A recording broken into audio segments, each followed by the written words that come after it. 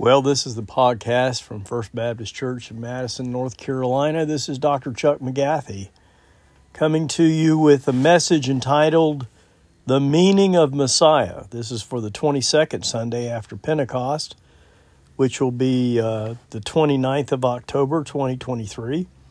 The scripture passage that I'll be following is from the Gospel according to Matthew, chapter 22, 34 through 46.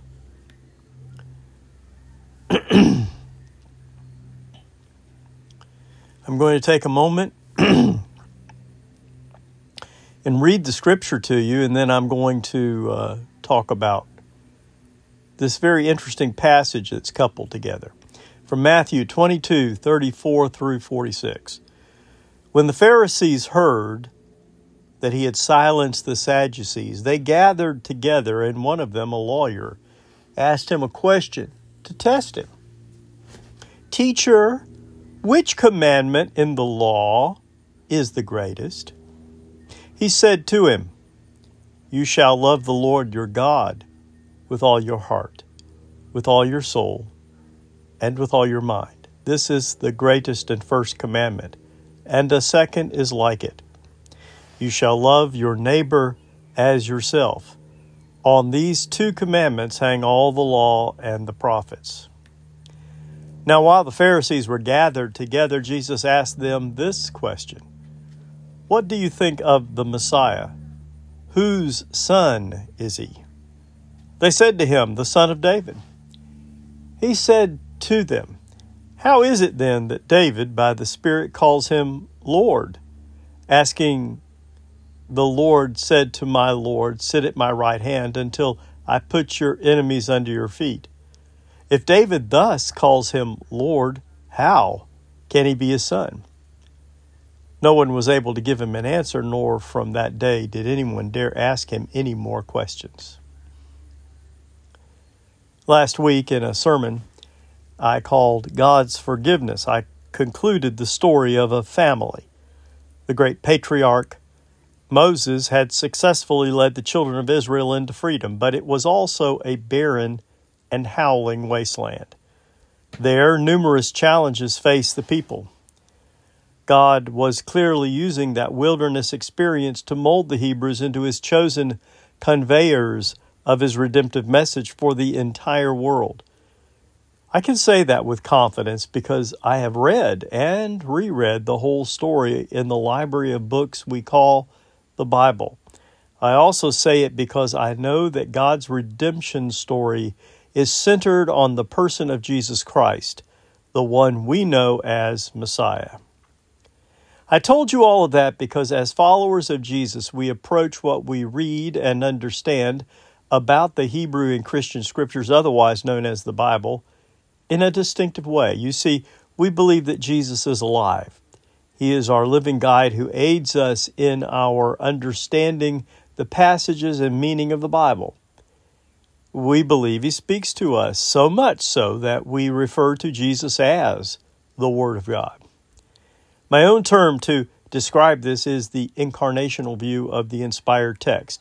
To be incarnate means to become real, tangible, understandable. Because of this, our Bible reading is a highly personal and interactive experience. And please don't let that throw you. It simply means that God himself has come to guide us through his Son, our Savior Jesus. The Spirit of God flows through the words written down by humans, but somehow they reveal the beauty, power, and love of God. This passage, these recorded words of Christ we are considering today, will help demonstrate what I mean. Here, two teaching stories are combined in such a way as to appear confusing. What, after all, does the former have to do with the latter? Jesus' teaching on the greatest commandment is so clear and easy to understand. It rings of truth in our modern ears. When asked what the most important aspect of the law for righteous living is, we are told, love God and love your neighbor as you love yourself. Many a sermon has been preached on this forthright and enduring lesson of the Bible. Then the very next passage expresses a thought that is far more difficult to apprehend, harder to grasp, and yet extremely important to understanding of our faith in our day. Let me read this once again from a slightly different translation. Now, while the Pharisees were gathered together, Jesus asked them this question, "What do you think of the Messiah? Whose son is he?" They said to him, "The son of David." He said to them, "How is it then that David by the Spirit calls him Lord, saying, 'The Lord said to my Lord, sit at my right hand until I put your enemies under your feet'? If David thus calls him Lord, how can he be his son?" No one was able to give him an answer, nor from that day did anyone dare ask him any more questions. Now, if that is a bit confusing to you, let me reassure you, you are not alone. What I want you to know is that these words of Jesus were clearly understood by his original audience. Those people were described as a group of very religious Jews known as Pharisees. They not only understood what Jesus was saying about himself, but they were also frustrated with him for saying it. You see, they read their Bibles a certain way.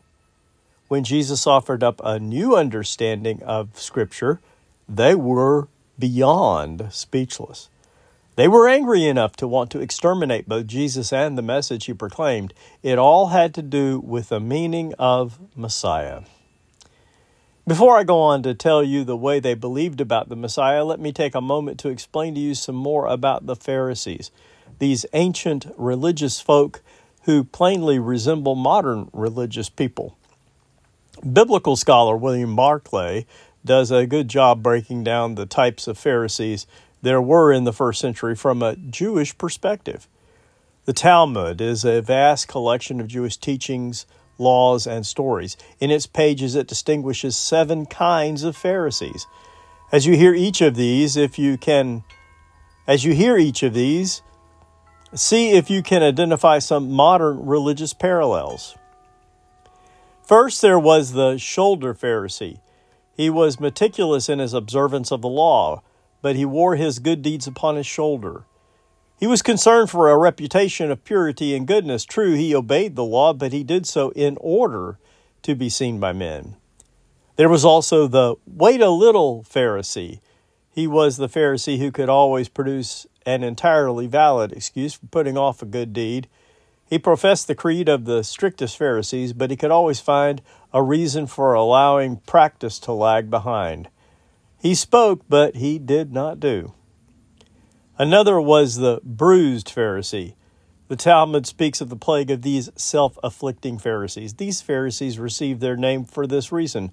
Women had a very low status in Palestine. No really strict Orthodox teacher would be seen talking to a woman in public, even if that woman was his own wife or sister. The Pharisees went even further. They would not even allow themselves to look at a woman on the street. In order to avoid doing so, they would shut their eyes and so bump into walls and buildings and other obstructions. Therefore, they bruised and wounded themselves, and their wounds and bruises gained them a special reputation for exceeding piety. Yet another Pharisee was described as the humpback Pharisee. Such men walked in such ostentatious humility that they were bent like a hunchback. When they were so humble, they would not even lift their feet from the ground and so tripped over every obstruction they met. Their humility was self-advertising ostentation. There was the ever-reckoning Pharisee. This kind of Pharisee was constantly counting up his good deeds. He was endlessly striking a balance sheet between himself and God, and he believed that every good deed he did put God a little further in his debt. To him, religion was always to be reckoned in terms of a profit and loss account. 6 was the timid or fearing Pharisee. He was always in dread of divine punishment. He was therefore always cleansing the outside of the cup and the platter so that he might look good. He saw religion in terms of judgment and life in terms of a terror-stricken evasion of judgment. Finally, there was the God-fearing Pharisee. He was the Pharisee who really and truly loved God, and who found his delight in obedience to the law of God, however difficult that might be. That was the Jewish Talmud's own classification of the Pharisees, and it is to be noted that there were 6 bad types to 1 good. there would not be a few listening to Jesus' denunciation of the Pharisees who agreed with every word of it. But what I want to ask you is more personal. Do you think you see any of our modern religiosity in these descriptions? Might you even see yourself at times captured in these evaluations? I know I do.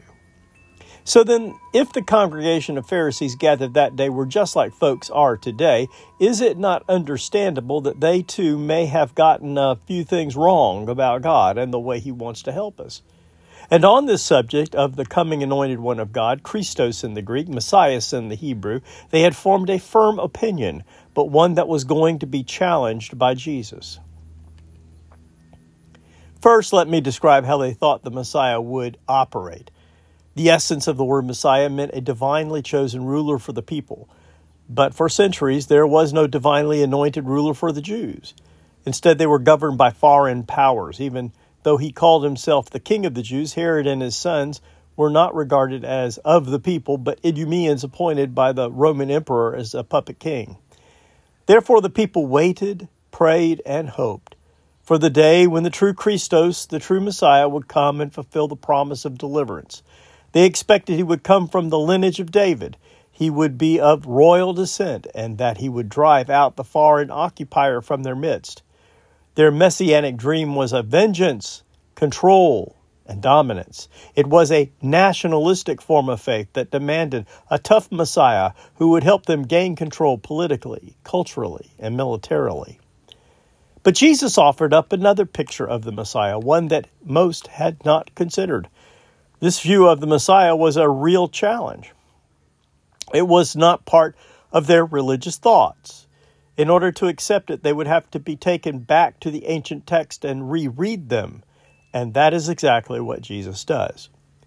Jesus insisted that his followers understand what Messiahship really meant.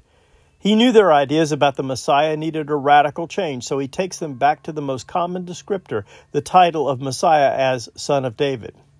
Behind that was the expectation that there would one day come a mighty prince who would destroy Israel's enemies and lead the people to unparalleled conquest. Then he asked them, whose son they understood the Messiah to be. They answered, as he knew they would, David's son. And then, as Dr. Barclay explains, Jesus then quotes Psalm 110, verse 1, "The Lord says to my Lord, sit at my right hand." All accepted that as a messianic text. In the first Lord is God. The second Lord is the Messiah.